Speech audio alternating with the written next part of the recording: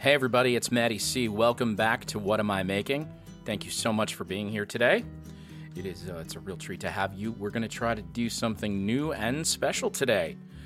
I'm going to launch a new series I'm calling Sheddio Sessions. I'm going to screw up the pronunciation on that a bazillion times because it's going to get hard to say the more I have to do it.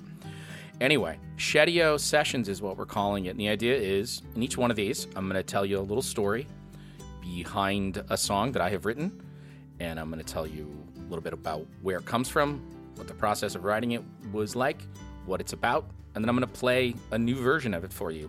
A lot of these are going to be me solo, but I'm hoping to maybe incorporate some 2 and 3 piece kinds of things where we can do small acoustic presentations, harmonies, acoustic guitars, pianos, maybe strings, that kind of stuff. This is the first one, and I wanted to start with a song that, if you know anything about the songs that I've written, this is probably the one you know. It's called Cabin by the Lake, and I wanted to take the time to kind of start here because this is a song and a story that is incredibly special to me, and I think it's a great entry point into sort of my songs and what I've done and the way that I do them. So here is the story of my song Cabin by the Lake, originally done by my band, the Pantones, as a part of our brand new series, Sheddio Sessions. See, I had to take a minute to think about it. I had to really make sure that I had it. So this is episode 1 of Sheddio Sessions, and I give you the story of Cabin by the Lake. Thanks for being here, my friends. Here we go.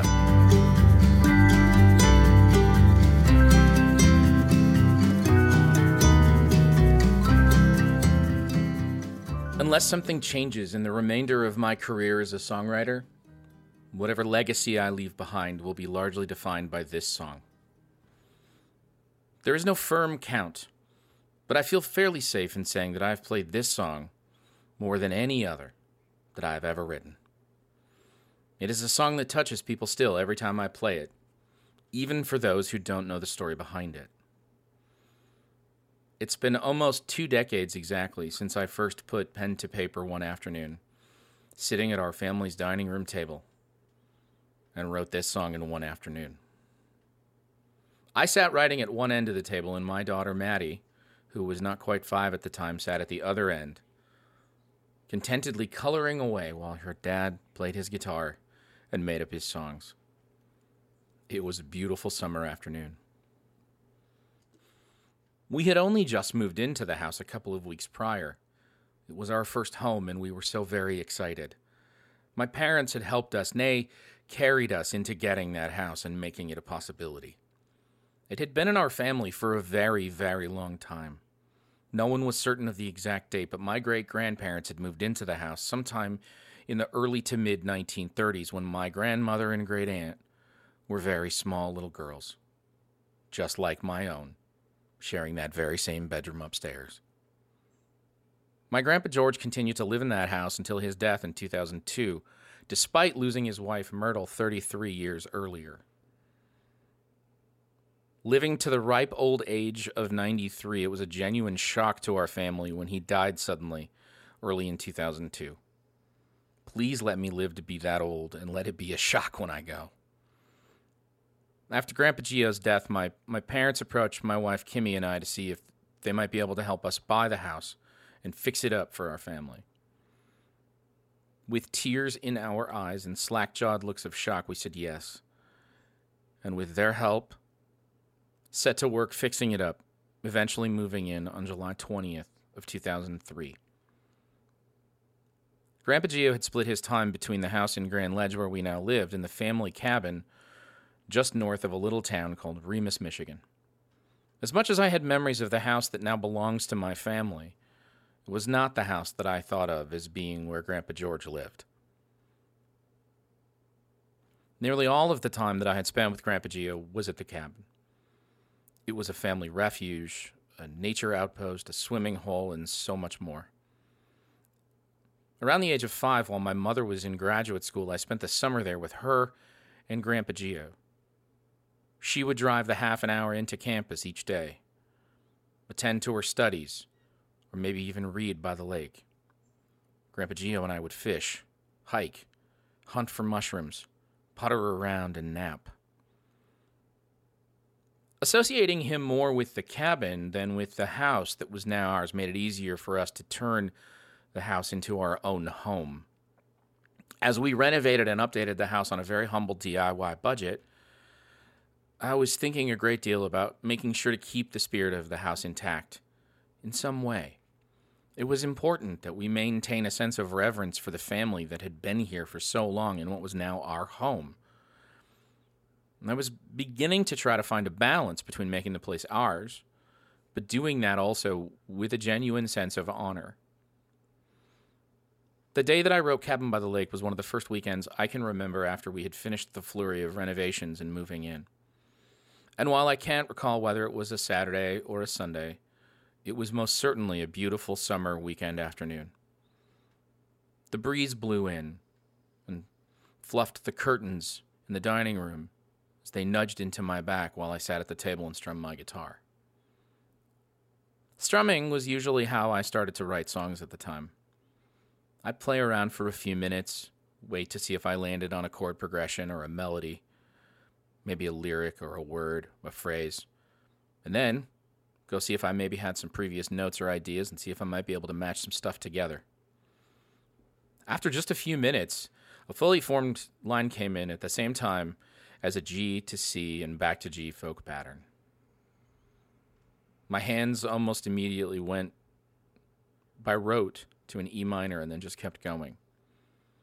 Words began coming too, and in just minutes I had a full verse, and then another, a fully formed vocal melody, lyrics that appeared to be almost completely done.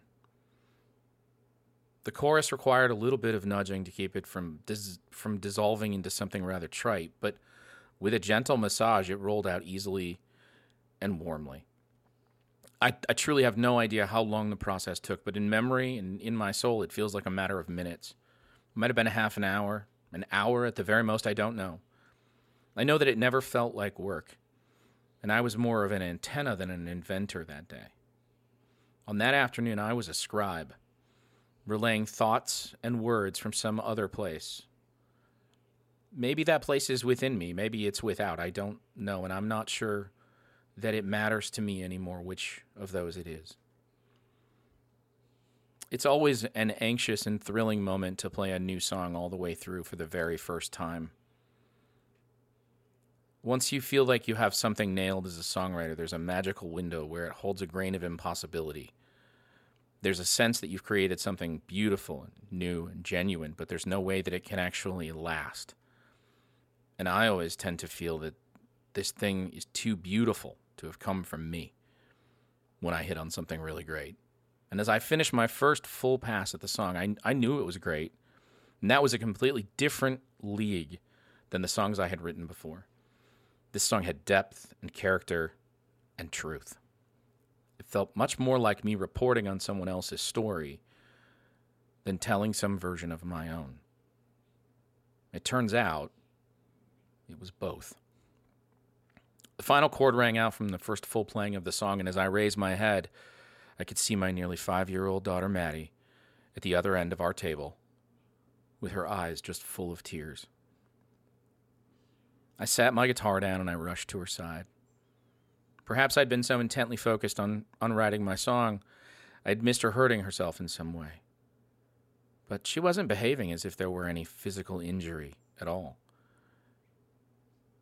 She was just all teared up, and she was doing her very best to hold it back. As I leaned over to pick her up, she sniffled and put her head on my shoulder, and she said, "Daddy, don't play that song anymore. It makes me sad." "Oh, sweetheart," I said, "it's okay. I'm so sorry. We can be done with that song for now." I wiped the tears away. We snuck a cookie or two from the package on the counter and sat back down to color together for a while. For a moment, I sat there thinking about the song, and I was just stunned. Cabin by the Lake perfectly tells the story of my great-grandfather's first summer at our family cabin without my great-grandmother. I had never known her. Myrtle died 3 years before my arrival into this world. Yet here I was with a brand new song out of nowhere about their first summer apart. A house can't write a song on its own, but it can help like hell. Cabin ended up being the centerpiece of a record my band, the Pantones, released a couple of years later called Sleepless Nights, Silent Mornings. That album is largely based around the separation of a couple due to an untimely death. And while it's not a concept record, it is a window into my family history. The ghosts that inhabit the family home, and the ache and loneliness of loss. The record and Cabin specifically have taken on an entirely new meaning since the sudden loss of my own father in the summer of 2020. Each line now seems to work double time as it tells the original story, but also serves as a metaphor for the massive hole left in the wake of Stephen's death. There is simply no way that I could have written this song and made this record if we hadn't moved into the house where my family still live today. We've managed to make it ours while also keeping a piece of Grandpa Geo around too. This song is a piece of that house, and this house is a piece of that song. I'll write more about the actual cabin in the near future. For now, enjoy this musical view. Cheers and love, Maddie C.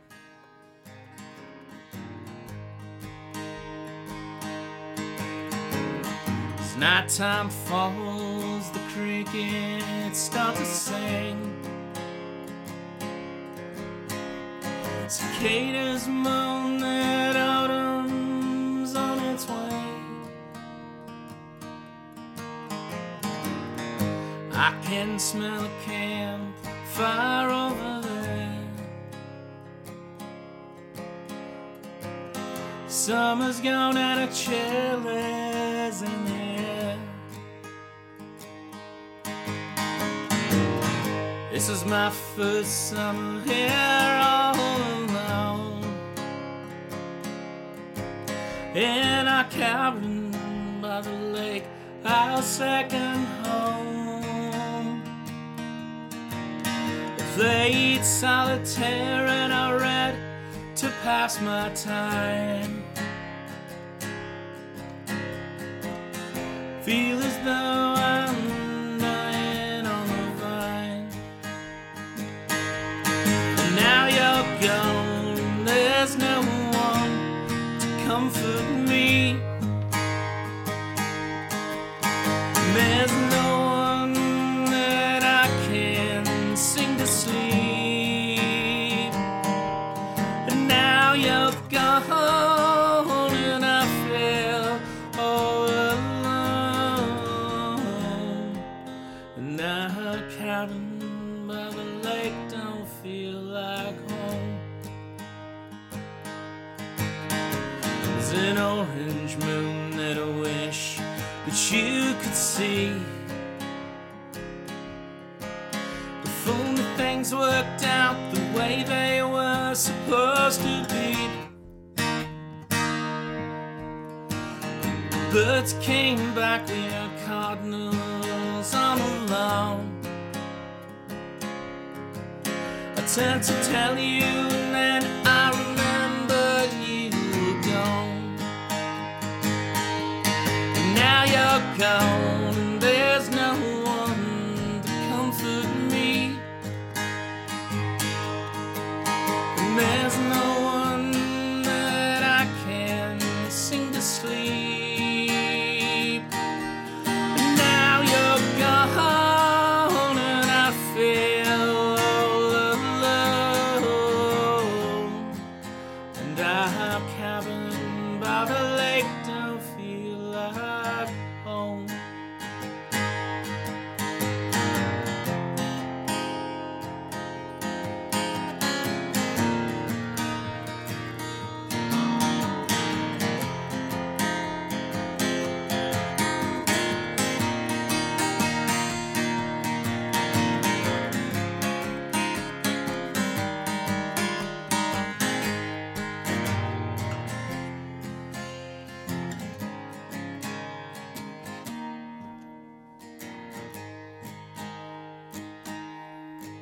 It's getting late, guess I better hit the hay.